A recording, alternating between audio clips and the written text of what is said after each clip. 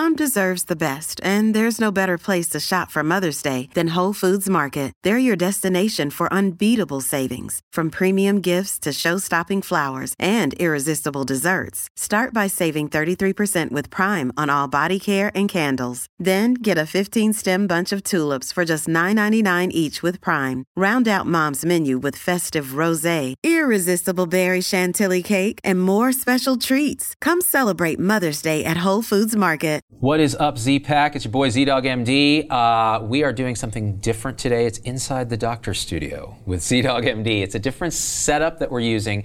We have an amazing guest that I'm going to talk about in a second, but a quick bit of housekeeping. This is going to be a long, in-depth conversation that you will really, really be interested in. So if you don't want to watch video and burn through your phone battery, you can get this on a podcast on iTunes, Stitcher, SoundCloud. Just search Incident Report and we'll put links in. If you could do us a favor and actually review that podcast, leave a little review. It helps us bump up the charts so we can give that punk Neil deGrasse Tyson a run for his money, because he's like in the top 10 and I want to be there too. The other thing that you can do to help the show is subscribe on Facebook. We have a new supporter function that we're beta testing with Facebook. It's like $4.99 a month and you get early releases, you get exclusive live conversations with me where we can talk about stuff that then will make its way to the main page. It helps us pay for all this and grow the show and give you a voice. Very, very helpful to us. The third thing I want to say is, if you've noticed my face, I went to the dermatologist the other day. You guys saw Dr. H.L. Greenberg, and he's like, hey, after the show, he's like, I can burn off a few other things with the, the hyfricator here. And I'm like, sure, go for it, bro. Now I look like I was in a meth lab explosion, which is still an upgrade, people, for my face. So I apologize if I look a little ratty. Now I'm going to introduce someone who does not look or sound or think ratty. This is Dr. Lois Ramondetta. She is professor of gynecologic oncology at MD Anderson Cancer Center in Houston, Texas. That place is the bomb, Tom Heineber. And, by the way, recently ranked #1 for cancer care in the U.S. She and I met at the Texas Medical Association's big shindig where I keynoted, and she came up afterwards and was like, here are all the things that we have in common about how we think. And I said, you need to come on our show to talk about women's cancer issues, HPV, palliative medicine and oncology, and the intersection of those things, and yoga. Who knew? Dr. Ramondetta, thank you for coming. Thank you for letting me be here. Man, so your flight just got in and you came direct from the airport. Directly. And you look fantastic. Thank you. Why is it that I look like a meth lab explosion survivor? I didn't go to the dermatologist yesterday. It's interesting. I hadn't been to the dermatologist all my life. And I go and I'm like, wow. And he's like, well, you have this and you have this and you have this. And you've made a few trips around the sun. And I'm like, are you calling me old? Yeah, you are in Las Vegas. That's true. The sun, I've been here for 6 years and it's really, Houston is no walk in the park either. No, it's not. Yeah. So you wear your sunscreen. We have the humidity though. That's true. I find it protective, actually. Yes, exactly. So you are passionate about women's health, about palliative medicine, about obviously cancer. As a gynecologic oncologist, you're a surgeon, so you treat these cancers, but you also treat, obviously, the woman who's suffering from this. Right. And what I found so fascinating about you is that you're one of those rare oncologists who also does end of life really well. I want to get into that a little later because I want to start by talking about HPV, which is a passion of yours, the human papillomavirus. Big passion. We talked about it with Patrick Ha, ENT. That's a great interview. And we were mostly talking about head and neck stuff. We avoided the lady parts, and I'll tell you why. Quite frankly, they frightened me. So the chance to have a world expert really... It's great to ask questions. Yeah, and I have many questions. Okay. I have many, many questions. And #1 is, lots of women since they're young have heard about, I should go get my annual physical and my PAP and to get screened for cervical cancer. Right. But the way that we do that and the guidelines for doing that have changed. Yeah. Can we start just talking? the other day? Yeah, tell me about this. Well, so they changed a couple years ago and everybody was on the same page. And we're still kind of on the same page, but we don't need to do any screening before you turn 21. So, was that different before? It used to be 18. 18, yeah. So now it's 21. Yeah. And at 21, you can start getting screened every 3 years. So it's not the annual. No more annuals. And there are quite a few people who are still doing annuals. Right. And the risk of that is that you overtreat. So tell me about that, because I've done shows about the annual physical exam and overtreatment resulting from that. What can happen to women who get an annual pelvic every year? First of all, a pelvic is not a little thing. It is an invasive exam, and it's not something that people look forward to on a regular basis. What? I was convinced No, they don't like that. And so spacing out your pelvic exam to every 3 years is a nice thing. This doesn't mean that you see the doctor every 3 years. You should still see the doctor. It's just that your pelvic exam and your pap smear doesn't need to be any more often than every 3 years. And a pap smear is just that little brush that they put on top of the cervix and then put it either on a slide or in a container of fluid, and then the pathologist looks at it for abnormal looking cells. The problem is that the most likely time to be exposed to HPV is during those early years. 1/3 to 1/4 to 1/3 of women and men in that age group have been exposed and have HPV. And so if you find it, you're going to want to do something about it. But the good news is most of the time it goes away on its own, especially during those years. So even early on it can spontaneously regress. Exactly. Most of the time it does. Well, here's a question. So how are you catching this? Do you have to get to first base, second base, third base? What base? Just about any base. Any base? Any base. Can you be in the stands watching the game with popcorn? I have to think about that. Yeah. It depends. I have to think about that. It might involve kissing during the popcorn. So actual contact. Intimate contact. And that can be described in a lot of different ways. Touching. Touching hands to intimate areas, bringing it to your mouth, putting it back down, all sorts of ways that you can experiment when you're young and be exposed. And there's multiple strains. So intercourse is not required. So you don't need to get to third. Is third base intercourse? Tom Heineberg, is third base intercourse? Hell yeah, Z. Okay. We have an affirmative on that. Definitely I don't not. know. First base. I studied to get into medical school, therefore there was no base at all. I think I may still be HPV free, just naturally.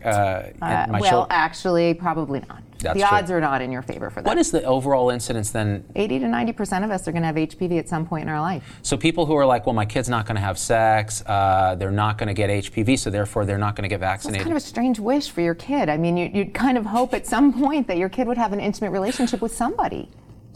That's kind of true. Yeah. That's kind of true.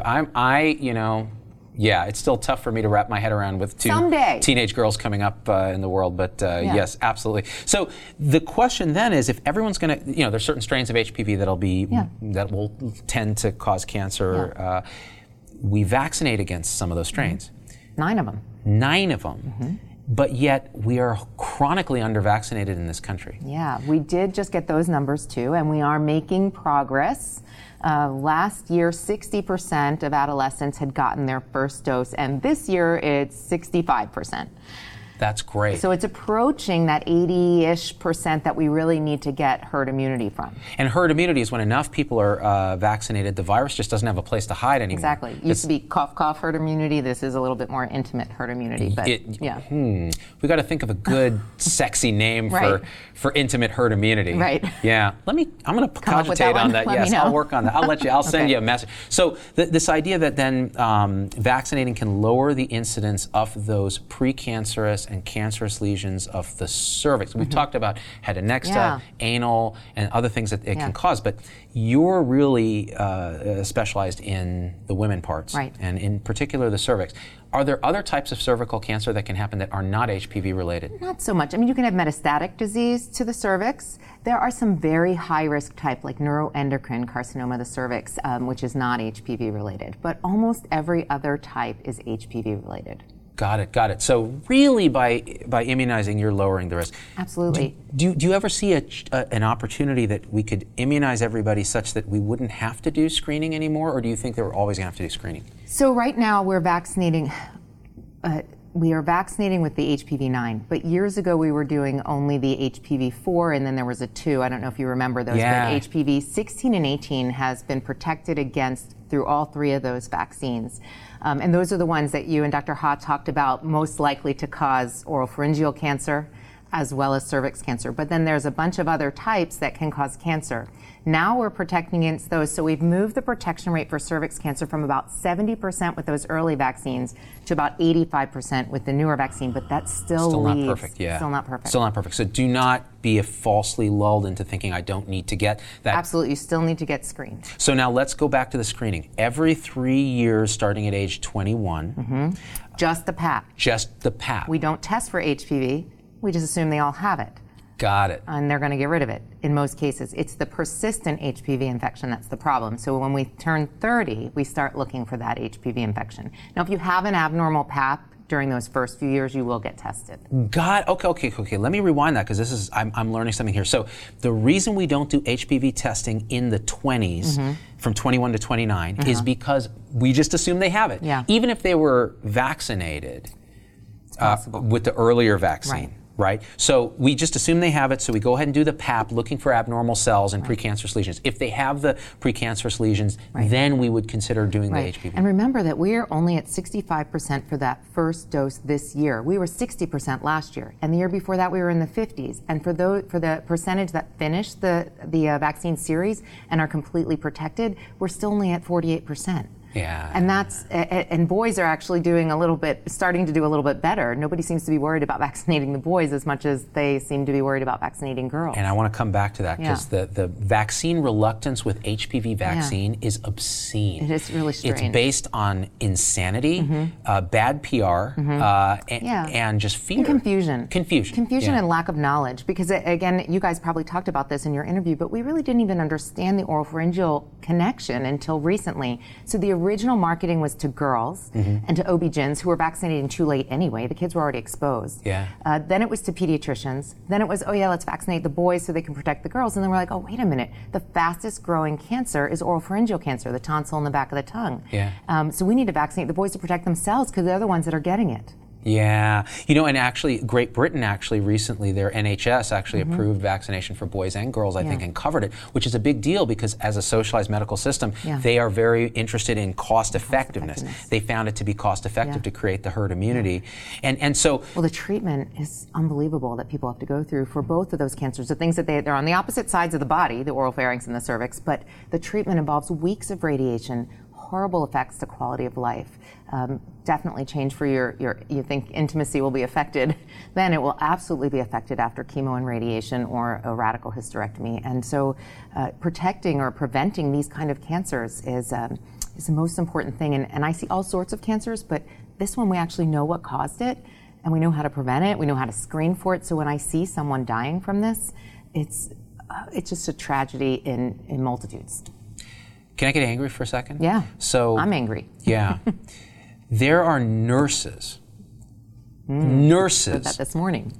There are nurses in my own tribe who say, I'm with you on vaccination, Z-Dog. I'm with you on measles, mumps, and all that, but I just don't feel good about the HPV vaccine. I think we need more years of data, and I've seen lots of bad, terrible side effects and young girls being paralyzed and this and that.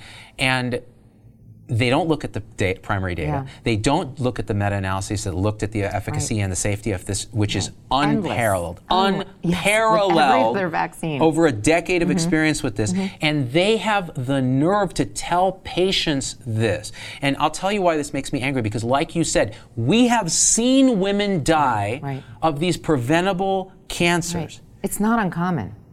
It's not uncommon, and here's the thing: you're a surgeon. Part of your livelihood is treating these cancers. You want to see them. I don't ever want to see them again. Yeah.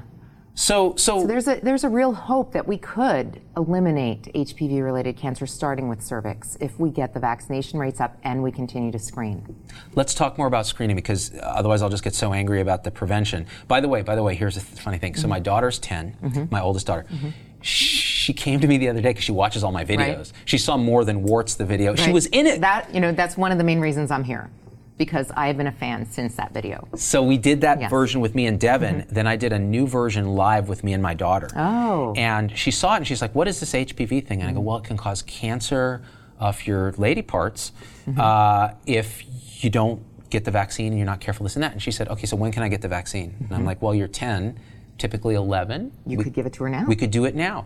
She is game to do it now. I even told her it's a series of 3.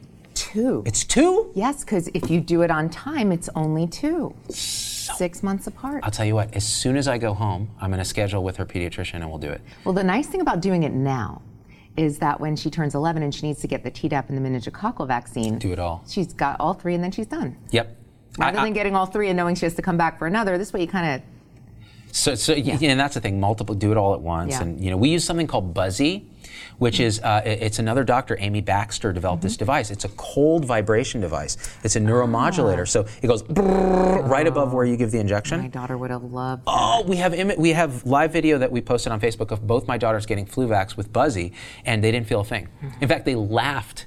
I'm sad to show you a picture of my daughter getting her HPV vaccine. I told her to smile and look proud so I could show the picture, and it's not showable. You know what, though? Yeah. And the thing is, there's so much fear. You know what I think? I think a lot of people's unconscious, we're conditioned. We have fear of needles. We have fear of this thing. And that really, when we're looking for confirmation bias to feed our unconscious sort of fear of this, we go, well, see, here was a lady in Japan who was paralyzed. Here was a woman, a video. And of course, those images have nothing to do with the vaccine. They're just correlated. And so this idea that then you can generate all this fear and people then grasp onto it and go, I'm not going to get this life-saving, life-changing vaccine. I think the other thing that's concerning is the kind of lack of confidence in our own system to find harm, and that to not recognize that we don't want there to be harm to people. And so I usually use that example of the oral rotavirus from years ago, and how when that came out, although there was no specific concern related to intussusception, it is out about 8 or 9 months. Intussusception, or when the bowels collapse on each other in the infants, occurred, it was pulled from the market immediately within 6 to 8 months, I believe it was. And so the HPV vaccine's now been out 12 years. We have millions of evidence, bits of data related to this, and no definite correlation with anything other than that it hurts a little bit. That any adolescent who gets a vaccine has been all hyped up about it might faint. If they hit their head, that might get reported as a complication. Syncopal event with head trauma. Right. So make sure they don't fall. Right. Maybe a little fever, maybe a little bit. Yeah. Sometimes. Minimal. Yeah. So really, not much. Yeah. And yet potentially life-saving. Now, going back to the screening, so at age from 30 to 65, what are we doing? So you have a couple of options, and that's where it's like Starbucks. You shouldn't have too many options. You should just have a couple. Will get things better. I'd like a venti latte HPV with a side of pap. I said soy pap, please. Yeah. Yeah. Soy pap is gross, by the way. You don't want that. Just go full fat pap. Okay. So so up until recently, you could do HPV co-testing with a pap and HPV DNA testing. Every 5 years. So the HPV DNA test on the cells from the pap.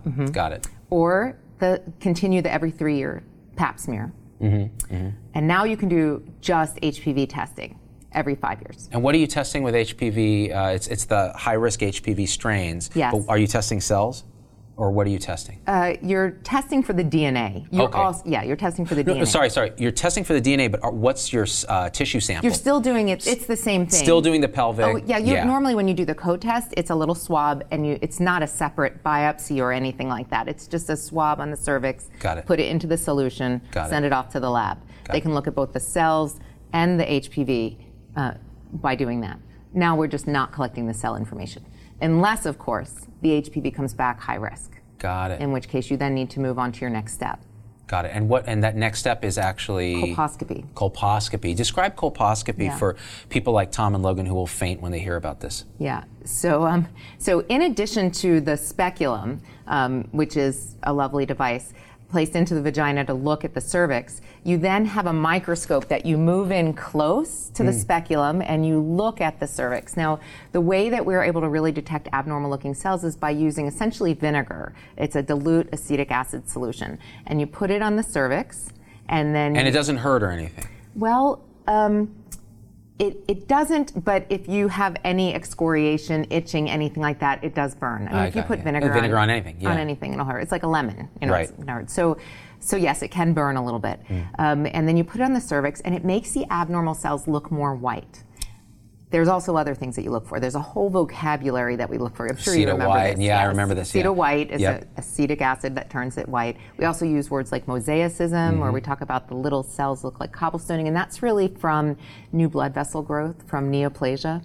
And so it looks a little bit unusual. And then sometimes you see new blood vessels on end. We call that punctation. Got it. And those are signs of precancer. Got it. So once you've been exposed to HPV, most people, it goes away. In about 3 to 5 years, in a small portion of people, you develop precancers. That's where you get these overgrowth of these abnormal cells. And as long as it doesn't go through the basement membrane of the epithelium, then it stays in as a precancer. Got it. And you can resect it with, we use something called LEAP. Yep. We use something called cones, and you take out a portion of the cervix. And that's where overtreatment becomes an issue. Because if you do that a couple of times, you can really shorten the cervix. Not to mention it's a procedure that you can bleed from. It's unlikely, but it can happen. But you can shorten the cervix and potentially increase preterm birth. Interesting. So it's not totally a harmless screening thing. Well, like any screening. Well, definitely. Yeah. I would say a derm screen is a lot less invasive. Well, not always. Look at my face. Look. I'm saying this is invasive. It's not as invasive as a pelvic exam. Gotcha. And then biopsies hurt. Yeah. So when you look at the cervix before you move on to the cone biopsy, you've usually done some biopsies to prove that it's a precancer, and then you do the resection. So you don't want to do that if you don't have to do that. And you touched on over-treatment, over-screening. This is why maybe every year is not a great idea. Right. This is why maybe after 65, what are they saying? So if you've had normal PAPs and no new risk factors, like let's say you were recently divorced and you're out on the dating scene again, and you've had 3 normals and no long history of any precancers, then you can stop screening. Got it. That's a decision you should have with your primary doctor. Got it. Because everybody's situation is a little different. It's interesting because there's been a lot of talk of as the boomers are retiring, they're getting jiggy with it in the nursing homes. And meaning... I'm not sure I know what that means. I'm not sure I know what that means, Dr. Ramondetta. No, they're being sexually active with yes, strangers. I've heard about that. In the nursing home, which, first of all, sign me up for that nursing home. I think sexually transmitted diseases are on the rise in nursing homes. That's right. So they're getting syphilis, gonorrhea, herpes. The question is HPV, different strains of HPV, are they, because these are unvaccinated adults. If is that going to change our thinking of screening in, say, a nursing home population? That's interesting. Yeah. So number one, I think I mentioned that we believe that it takes at least 3 to 5 years to develop a precancer, and then another probably about 10 years. In fact, some of the early studies looking at HPV DNA said that if you're HPV DNA positive, the chance of you getting a cancer within the next 10 years is incredibly low. That's why it's 5 years. I mean, we're actually being even conservative. So if you're HPV negative, you're not going to develop an HPV cancer within the next 5 years. Got it. And so if your uterus has been removed, you've had a hysterectomy, and the cervix has been taken, and it wasn't for cervical cancer. Correct, or dysplasia. Or dysplasia. There's no reason to continue to screen. No, that's correct. Right, because that would be like one of those unindicated tests that bite you later. Yeah. Because you don't know what to do with that. We don't know what to do with an abnormal. What do we do with HPV in the vagina? We actually have no idea what that means. Right. It might mean increased risk. It's like what you and Dr. Ha were talking about. You can swab the mouth for HPV, but we don't know what that means. I'm glad you actually watched my interview. I did watch your whole interview. It was great. I'm very moved. Yeah. Well, what's great is now to talk about it from the female care perspective is so important, because that's the vast majority of the effect that we can have with HPV, although boys should be vaccinated as well, which we talked about. Absolutely. But I think this idea then that, so you get the screening right, the new guidelines, are they based on what, U.S. Preventative Task Force? Yes. Right. Is there disagreement between the different entities? Not as many people have jumped on with the primary HPV testing yet, although it is an acceptable option. Got it. It's not, most ACOG still recommends co-testing. Right. And in fact, what I recommend co-testing. Many patients are still getting every 3-year cytology screens only after age 30. And I'm not exactly sure why their doctors haven't converted over to the co-test. To me, that's the gold standard right now. And yes, HPV testing on its own would also be good. Got it. How long have you been treating cancer in women? I finished my training in 2000. Started my training in 1997, finished it in 2000, and since then. So since then? I've been working at MD Anderson ever since, but I have had a job working at the county hospital for 17 of those years. Which hospital is that? LBJ. LBJ. Lyndon Baines Johnson. Wow. So you're taking care of obviously a different socioeconomic. Uninsured or low insured patients who, that's one of the really fascinating things about the HPV disease. The makeup of the men who are getting oropharynx cancer are usually white, heterosexual, upper middle class men, where cervix cancer has always been a disease of the underinsured because it's all related to screening. So if you get screened, you might still have it, but you can get it removed before it becomes a cancer. Right. Whereas I was seeing patients presenting they're not even eligible for surgery. They're only eligible for radiation, which can take about 8 weeks to finish. So it was really upsetting, and it was a regular thing. In fact, the numbers for us are about 4,000 women die yearly in the U.S. from cervix cancer. God, I felt like they were all there. And I think, honestly, a lot of that is because many of these patients are visiting the U.S., definitely in the Texas area. And so they may not actually be even recorded in the end. Oh, wow. So do you think there's a component of, we talk a lot about discrepancies in gender in terms of treatment. Doctors don't take women's pain seriously. They maybe aren't taking different complaints, heart attack, those kind of things. Do you think there's a gender discrepancy here in terms of screening, or do you think it's more a socioeconomic issue?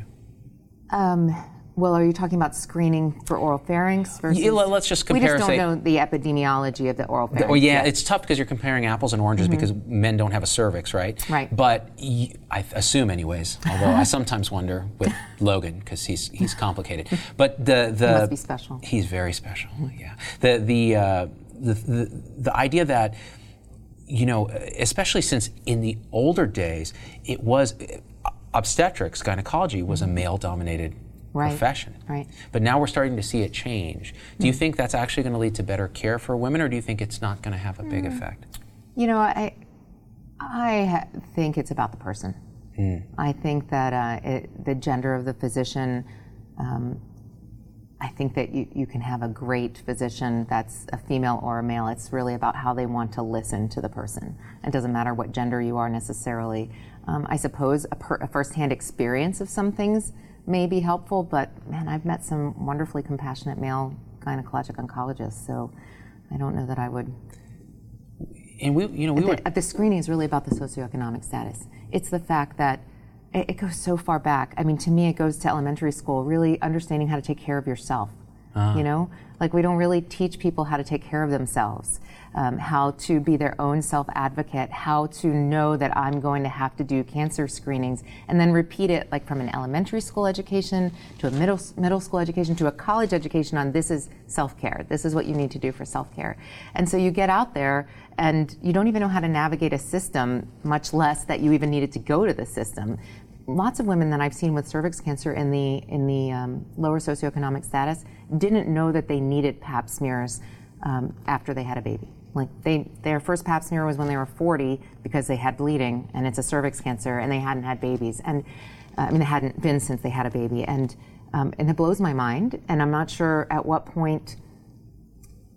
It's always so hard to decide whether it's the patient who didn't take the opportunity or society who didn't help the patient out.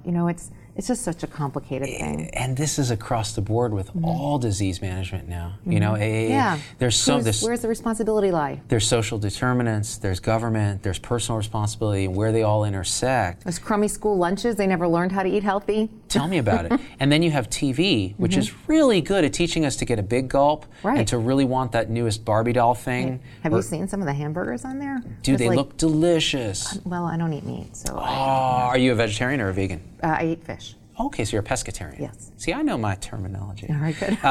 So this idea then that we're hyper-educating people on how to behave badly, but not really doing a great job with, like you said, self-care. Right. Now, here's a question. So in so many ways. In every way. Yeah. You're at MD Anderson, which is an amazing institution for taking care of tertiary care stuff. Yeah. So that means you see a lot of referrals. I do. Walk me through what that's like. What are these referrals like? Because these are people who have obviously cancer of the nature that you're going to take care of, so women's cancers, and they're coming to you. Just walk me through some of that, because I think a lot of our audience, even though they're in medicine, if they got cancer, they wouldn't know what to do. Right. When do you get a second opinion? When do you get a third opinion? What does it mean to go to a top cancer center? And what are you often telling people? Right. So I'm so glad you asked that, because medicine's changing so fast right now. So when I first started working at MD Anderson, most people came from local surrounding areas. And over the last few years, they definitely have become more of a referral center. We still see local patients, but we also see a lot of people come in for second opinions. And it's really changed things. I am somebody who really has always wanted to cover Edmonton Symptom Assessment Scale when the patient comes in, or to really get to know the patient and to kind of walk that journey with them. And now my clinics are very often filled with patients who have flown in, maybe even arrived that day, and know they're going to spend a few days at MD Anderson to get a second opinion. They have cancer care ongoing in other hospitals, and they are looking for potential clinical trials or just maybe to check that they're getting the right treatment. What's really crazy is that I still have the same amount of time to see this person, and I want to be able to get to know them, but I may never meet them again. And I was trying to really find that time in those visits, but there's so much material to get through: their prior tumor histories, their prior cancer histories, what kind of side effects did they have from their treatment. Then now the whole new part is the genomic testing, and what genetic abnormalities does their tumor have or do they have that might make them eligible for certain kind of trials. Or even if they were eligible, my other role is to talk to them about if that's the way they want to spend the rest of their life.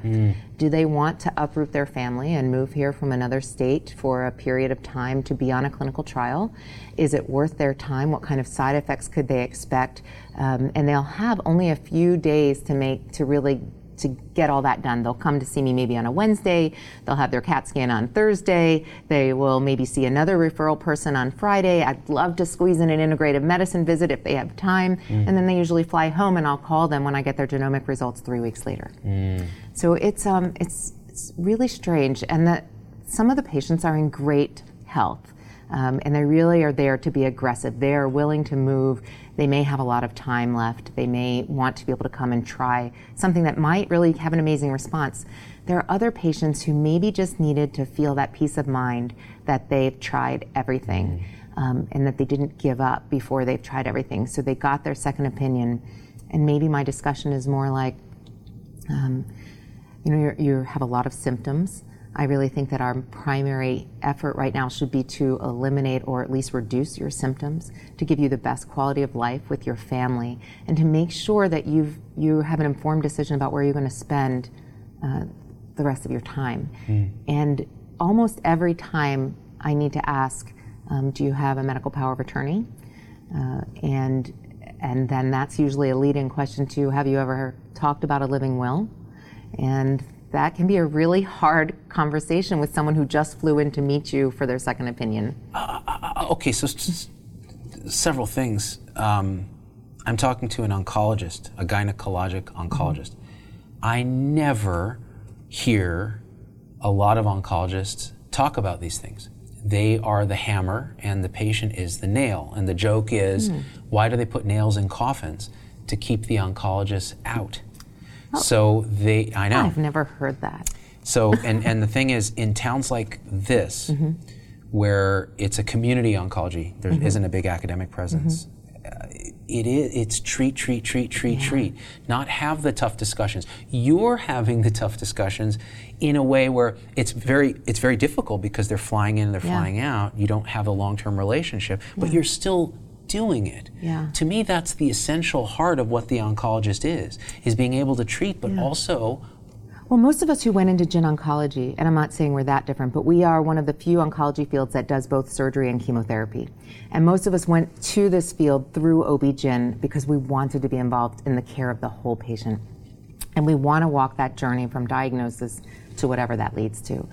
I think, at least in my area, most of us have these conversations. It is becoming more difficult because the number of new opportunities to treat patients is growing so fast with immunotherapy, checkpoint inhibitors, anti-angiogenesis drugs. It's almost like you could give drugs until there's nothing else to give. Forgetting what gives meaning to your life, or at least having the patient think about those things, I think could potentially lead to burnout of the physician as well as lost time for the patient. I mean, I consider it a kind of moral injury. We've talked about this on the show, that burnout is a moral injury. It's when we feel that we're not doing for someone else what we're supposed to be because we're torn in different directions. And I think in oncology it must be so acute because there's the family pushing to make sure you don't give up, you're fighting, and we're going to go to MD Anderson and we're going to make sure, that to me is beautiful, that people could come there and get also a sense of, if it is in that position, a sense of closure. Yeah. I talked to this wonderful doctor who looked me in the eye, who held my hand and said, you've done everything you can do, now let's really focus on your symptoms. And just hearing that can release the burden of, I have to fight this using this and this and this, instead of, I have to fight these symptoms and be comfortable and be with my family. Well, I'd like to give you a very generic example. I'll change some things about it, but one of those visits was with a person who overall her performance status looked okay to me.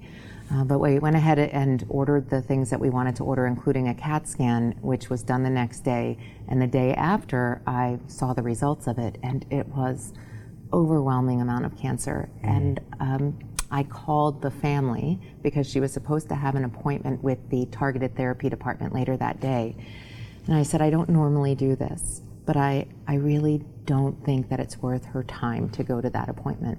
And I really think that from what you said and what she's been feeling, and I ended up talking to a family member, that she should go home. And I think she was relieved to hear that, and the week after I got an email from that person who thanked me because they went home, and she died 2 days later. Oh, wow. And she said, you know what, had we not gone home on that day, we might not have made it. She had 2 days of saying goodbye to people, and it was just the most beautiful thing, and she sent me a picture, and it was just, it made my day. What a gift. Yeah, it was what a gift. Yeah. I you know, and it's interesting, Lois, because we met after the gig that I did, and there was something about you, because you talked about palliative care, you talk just in this, you know, you get mobbed after those things, and the brief interaction we had, I was like, this person is special, because I think there's something about that manner of being with people, being able to listen, being able to say, this is not about me, this is not about medicine, this is about you. Life. It's about life. And you know, a related thought to that is the men, the husbands or the female partners of your patients. How do you work with them, or what's your experience with that side of things? That's interesting.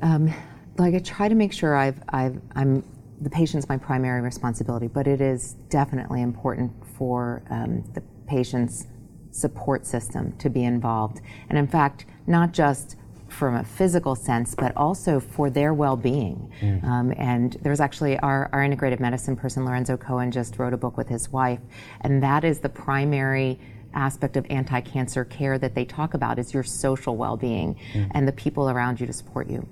Where it comes into play in the clinic is, it's not unusual to have a family member look at me and say, so what's her prognosis? And I'll look at the patient and say, is this something that you want to know? And most often they'll say, well, sometimes they say yes, but many times you're like, no, you can talk to them about that afterwards. I don't want to know exactly how much time I have. You can give me an estimate, and we're not great at that anyway, as you know, we get it wrong a lot of the time. Yeah. That said, it's nice to know that you have an incurable cancer, and there's been multiple studies that have shown that patients who are getting palliative chemo don't actually know that they're getting palliative chemo. And on a note, that reminds me of your TMA lecture where you talk about doctor and patient satisfaction. There was a great study a few years ago that looked at lung and colon cancer patients that were getting palliative chemo, and they asked them if they knew they were getting it, and the majority of them didn't know. What was interesting about it is those patients who didn't know had better satisfaction with their physicians than those who did, which adds into this whole ethical concept of, you know, it's like telling a patient that they're overweight. Telling a patient that they die doesn't always, that they're going to die is not necessarily a satisfaction winner. And so how do you talk to the patient and their family in a way that maintains hope for whatever meaning that they're going to have in their, that they could have in their life, and that they can still do, and not make it be a downer? You know, and to me, this is one of the central premises of oncology and any care, because, you know, I give terminal diagnoses, you know, and it may not be cancer. It may be that you have terminal congestive heart failure, and that all the data says you're going to die in the next 4 to 6 months. And you're right. You tell people is the best way you can, but your Press-Ganey score becomes negative. Right. Because that is hitting up against a wall of denial that's so powerful. And that wall may be all that's holding them together at that point. And it may certainly be a wall that they've built because they feel their family would fall apart. And it gets so complicated. It's so uniquely Especially when you don't human. have a lot of time. When you don't have time. Because then you're like, well, what do I do with this? Or a relationship.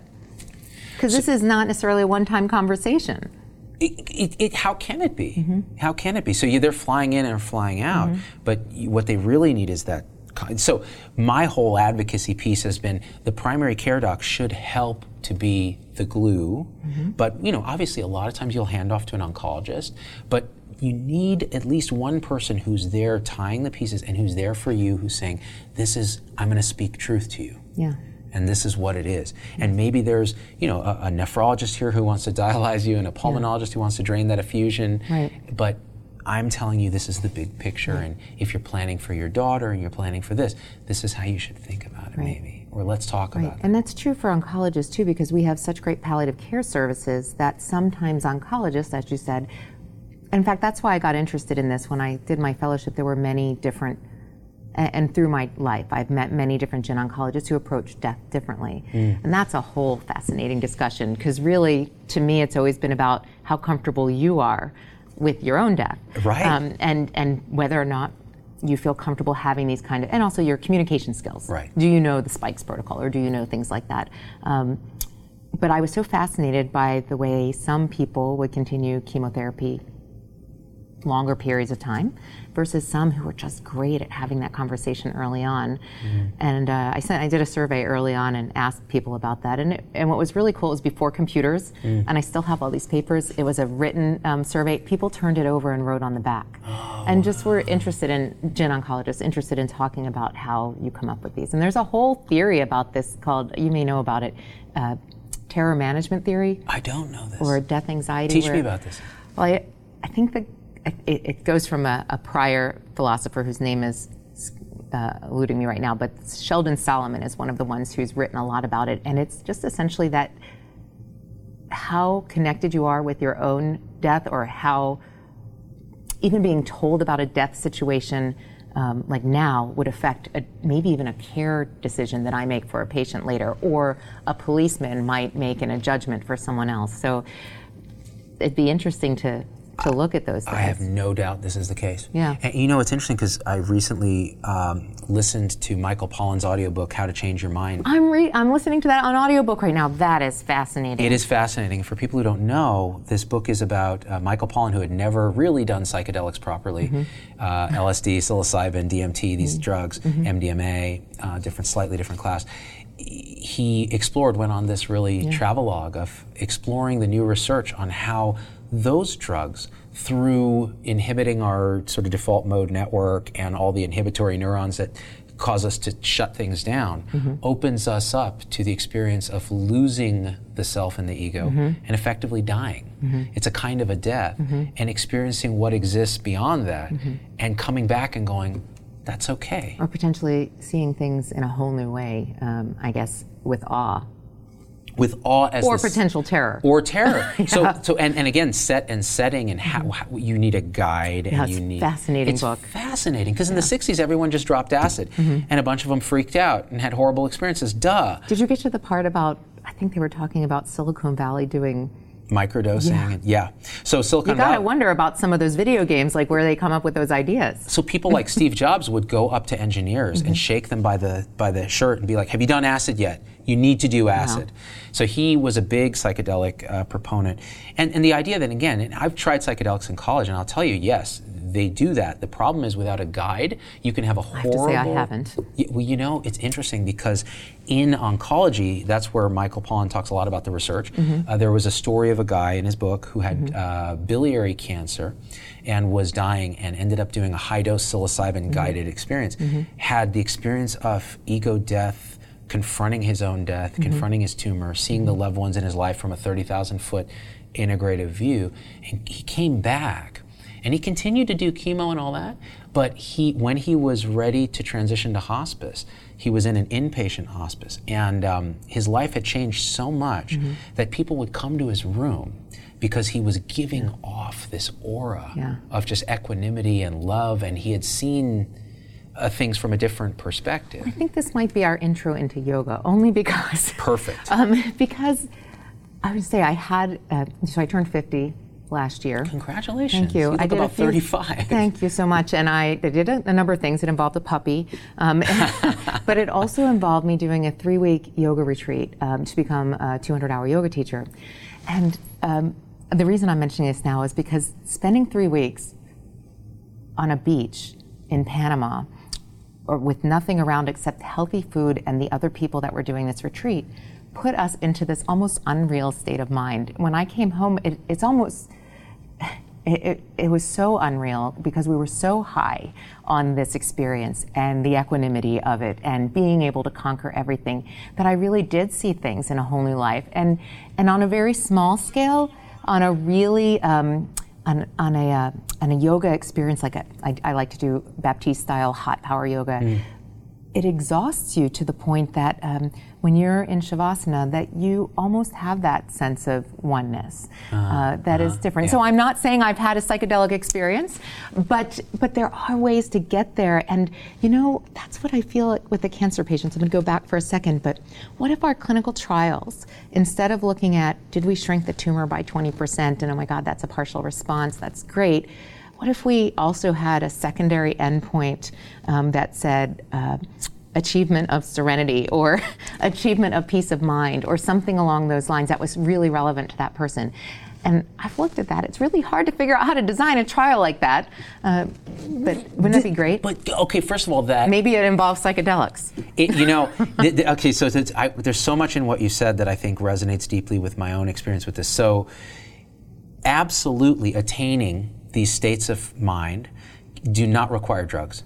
And in fact, yogis and meditators have been doing it for millennia. Right. I've had meditative experiences where it is the transcendence. Yeah, you're a regular meditator. I'm a regular meditator, an hour a day. We've talked about it on the show, and it's grown over 6 years. It is work. Yeah. It is work, and it's practice, and it's reconditioning your mind. Self-forgiveness also. Self-forgiveness is a piece of it. Equanimity, accepting the present moment. There's a lot of stuff that goes into it, but there are the states that you can achieve, and psychedelics are like strapping yourself to a rocket, and you know you're going to get somewhere. It may not be the right place, but it's going to happen. With meditation, with yoga, it means it's more like getting in a boat and hoisting a little sail and trying to grow that sail and trying to guide it. You'll get there maybe, but you got to work at it. You got to be patient, but it may be a more gentle and forgiving and reproducible and scalable way to do it. This idea of studying this in patient populations, first of all, the fact that I'm talking to a world-class oncologist about this is a sign that there is hope in the universe, because I know there's a lot of people who like to throw out one or the other. No, it's oncology, it's chemotherapy, it's this, it's surgery, period. All the other stuff is nonsense woo. Then there are the woo-woo guys that are like, no, it's about, bro, we can meditate this tumor away and baking soda, man, and like a vegan diet. How about this? Find what works for you. Do not throw out the chemotherapy and the stuff. Right, but hand in hand.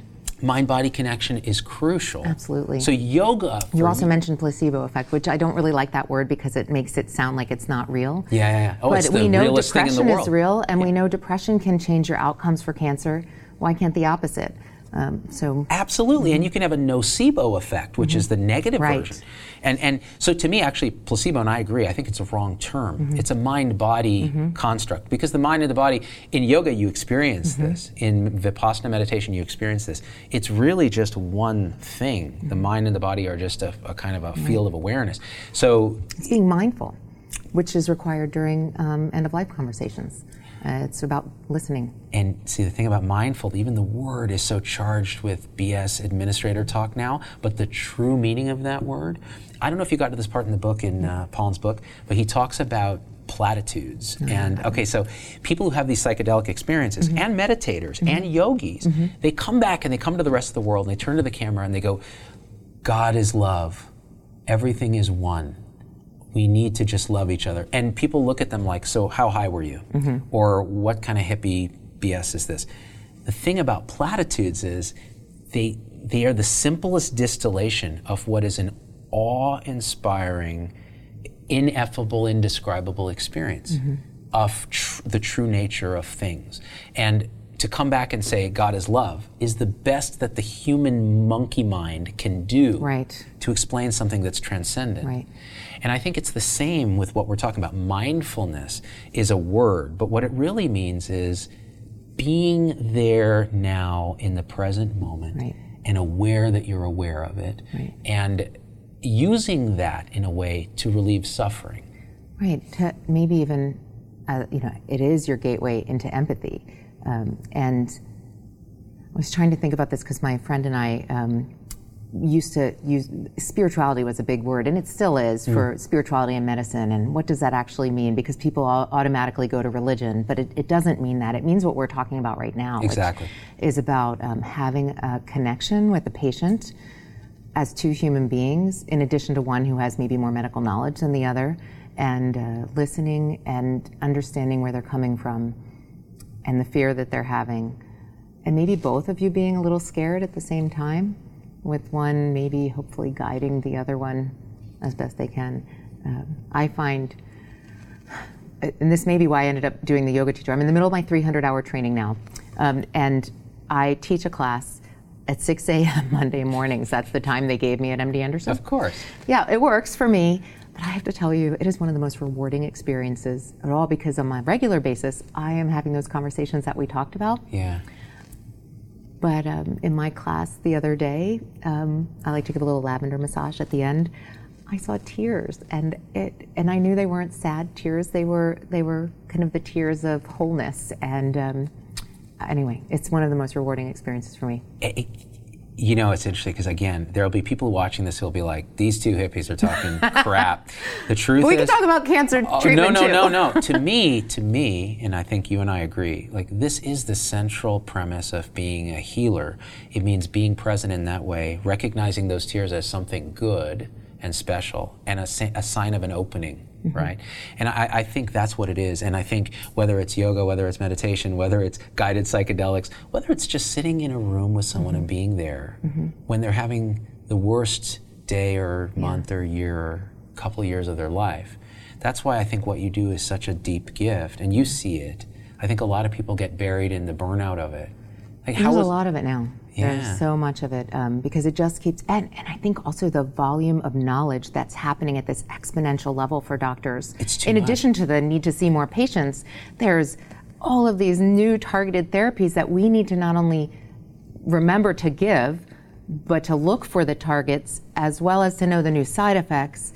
It's very complicated. This is why I think AI, as much as we hate it, is actually going to help us to be better doctors. Because then we get to do this, and the AI is like, don't forget this and this and this. Right, the protocol says do this. Exactly. Now we can sit and talk. And that's wonderful. It's almost like having a scribe. What was the EHR like for you guys going live at MD Anderson? I think most people heard about it. It didn't go over. It made national news. It made national news.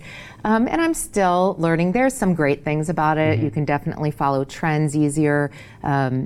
And so working in a county system for many years that didn't have one, trying to find that paper chart. Oh, yeah, it's brutal, or right? their genetic diagnosis, which was on a sheet of paper sent in by someone else. This is something else. Yeah. So communication is much better. That said, as you talked about in your TMA lecture, very often you'll find yourself looking at the screen instead of looking at the patient. And it's really nice to bring them into it, like the way you guys set up your clinic, to have the screen so that you can show the patient pictures of if they want to see their tumor. Right. I just think that it's hard to remember to have that time to get to know them a little bit. And whether or not that's necessary, I don't know, but for avoiding burnout and finding meaningfulness in life is probably really, really important. There's a huge chasm between being there with your patient and a 99235 level 5 whatever, right? And I think if we can start to bridge that, and we will, I think we're in a transition period, this Health 2.0. We'll optimize for it, it'll suck. People will get confused and think it's the goalpost. But those like yourself who see actually the shore we're trying to row to, we'll use these tools to get us there faster, and then we'll transcend them. So that's what I hope. And man, what a real pleasure talking about this stuff. It's fun. This is the stuff that gets me up in the morning. Yeah. You know, HPV is crucial, important. Right. Remember Cancer how many treatment, cancers it causes? It causes a bunch, right? Cervical, anal, oropharyngeal, penile, vulvovaginal, tonsillar. We see 3 of those. We can we think we can prevent a lot of these with the HPV vaccine, with the screening, which we talked about the new guidelines for. Thank you for educating me on that. So we talked about colposcopy and different, more intense screening and the danger of over-screening and over-treatment. We talked about being with our patients and end of life and its intersection with oncology. We could talk a little bit about and it's 10 years, so it's nice. So tell me about, you brought me this book. Let me see if I can, there it is, The Light Within. And it says here. I am advertising a little bit only because it's 10 years ago that we published it. And Deb died more than 10 years ago. Deb was an ovarian cancer patient at MD Anderson. She's your co-author on She's my co-author. She was a world religions professor at UC Santa Barbara and a PhD, and her ovarian cancer came on early in her life. She never got to write a book as a PhD. This was something that she wanted to do. So for the last, I'm thinking 6 years or so of her life, we became friends, and we would write to each other. And we also found reasons to write in France and in Turkey, and in Santa Barbara and in Texas. And what we did is we finished it while she was on hospice. And the way it's written is that my text is normal and hers is in italics. And her husband helped me finish publishing it. And her daughter, Abby, is working now in New York with kids of moms and dads who have cancer. And she's just an incredible person. Deb and I really were trying to get at what was spirituality between patients and doctors. And we did a couple lectures together. She's just a fantastic person. And again, it was 10 years ago. What I'm trying to do now is make up a playlist for the book, because somebody else did that and I thought it was a great idea. So I asked her daughter, and her daughter said, Bob Dylan's You Gotta Serve Someone, because Mom said that's true. So that's kind of where we left it now. I can't believe you did this a decade ago. I know, and it actually is reflected as a decade ago. I think I've grown a lot since then and become more mindful, and hope to continue to grow, because that's what it's all about. What a wonderful thing. What a real pleasure, it's a pleasure talking to you. Dr. Lois Ramondetta, she is professor of gynecologic oncology at the MD Anderson Cancer Center in Houston, a tremendous human being, a tremendous doctor. She taught me a lot today, and I hope you guys got something out of this. If you did, do me a favor. Hit subscribe on the podcast, review it, become a subscriber, and definitely check. Is it on Amazon? It's on Amazon. This book very cheap. Very cheap. How do patients find you if they want to get a referral or a second or a third opinion? Just to contact MD Anderson, the gynecologic oncology department. Excellent. So we'll get links for that, and we'll put it in the web post. Great. Excellent. It was a pleasure talking to you, because what I really appreciate is how you are educating in new ways. Because the new world is about music and books and video clips and stories and maybe Darth Vader, and you're getting really good information out there to the public, and I think it's important, and that's why I'm here. Your $5 is in the mail. Thank you for those kind words. Dr. Lois Ramondetta, thank you again for everything. Have a safe travels home. And Z-Pack, we out. Peace. Hey, it's Dr. Z. Thanks for getting through the whole episode. That's a huge accomplishment.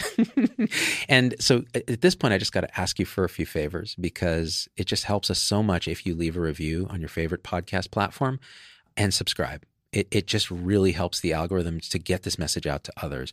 The second thing is email me, hello@zdogmd.com. I get all these emails personally. I can't respond to them all, but I need to hear your voice, because especially on podcast, we don't have a comment section. And I want to hear how this episode affected you, what you'd like to hear in the future, what you think we got wrong, what we think we got right, anything, or just say hi. So that's really powerful. And the third thing is, financially, it helps us a lot to support the show in any way you can. And if you go to zdogmd.com/supporters, you can join our supporter tribe on your favorite platform, YouTube, Facebook, Instagram, wherever. What that will get you on those platforms is live shows with me that are exclusive for supporters. and access to our Zoom meetings where we talk about awakening realization and we share with each other our own experience. It's a powerful group effect. It's a community, really. And we support and love each other and share, again, through our own experience, how we're waking up. So, and that ripples out into systems, into transforming healthcare and education and government. So it really starts with us. So join us there if you can. Again, zdogmd.com/supporters. And I'm so grateful to have you with us.